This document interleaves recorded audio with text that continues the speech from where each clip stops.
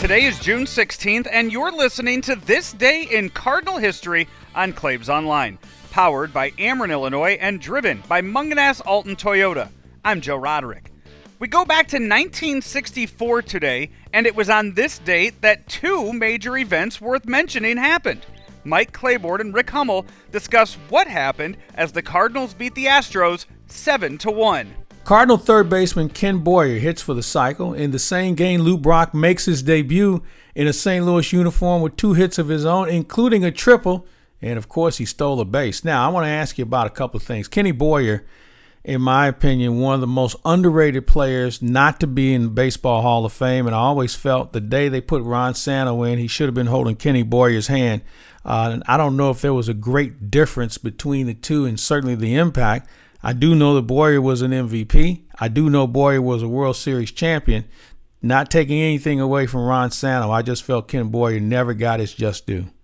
I agree, and I can relate to many meetings of our overview committee at Cooperstown to go over players who might have not made it from, or didn't make it from the original writer's ballot. And I would get on virtually the same soapbox every year when Boyer's name and Santo's name came up, and I said, these guys, Boyer was a better ball player than Santo all along because he could run. Santo was a great player, but Boyer could run too.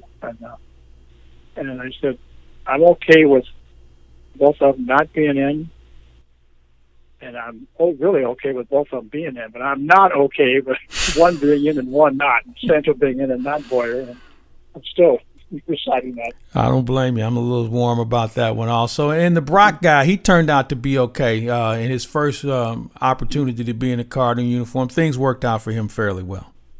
Yeah, in that game, and it didn't happen many times after that in succeeding years, Kurt Flood batted first and Lou Brock batted second, which is not the lineup you remember in your mind from those great World Series teams.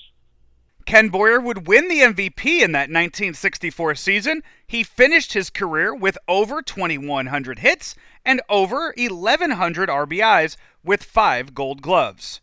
This is This Day in Cardinal History on Claibs Online, powered by Ameren, Illinois, and driven by Mungenast Alton Toyota. It's hybrid month at Mungenast Alton Toyota.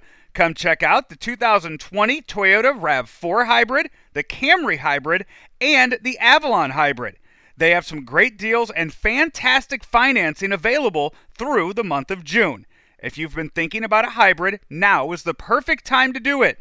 Visit them online at altontoyota.com or call their sales department, 618-208-2400, and make your appointment today. Have you subscribed to the podcast yet? Check us out on Spotify, iTunes, and Google, or wherever you listen to your favorite podcasts, and add us to your list. You'll get brand new content delivered to your phone each and every day. For Claibs Online, I'm Joe Roderick. We'll talk to you tomorrow.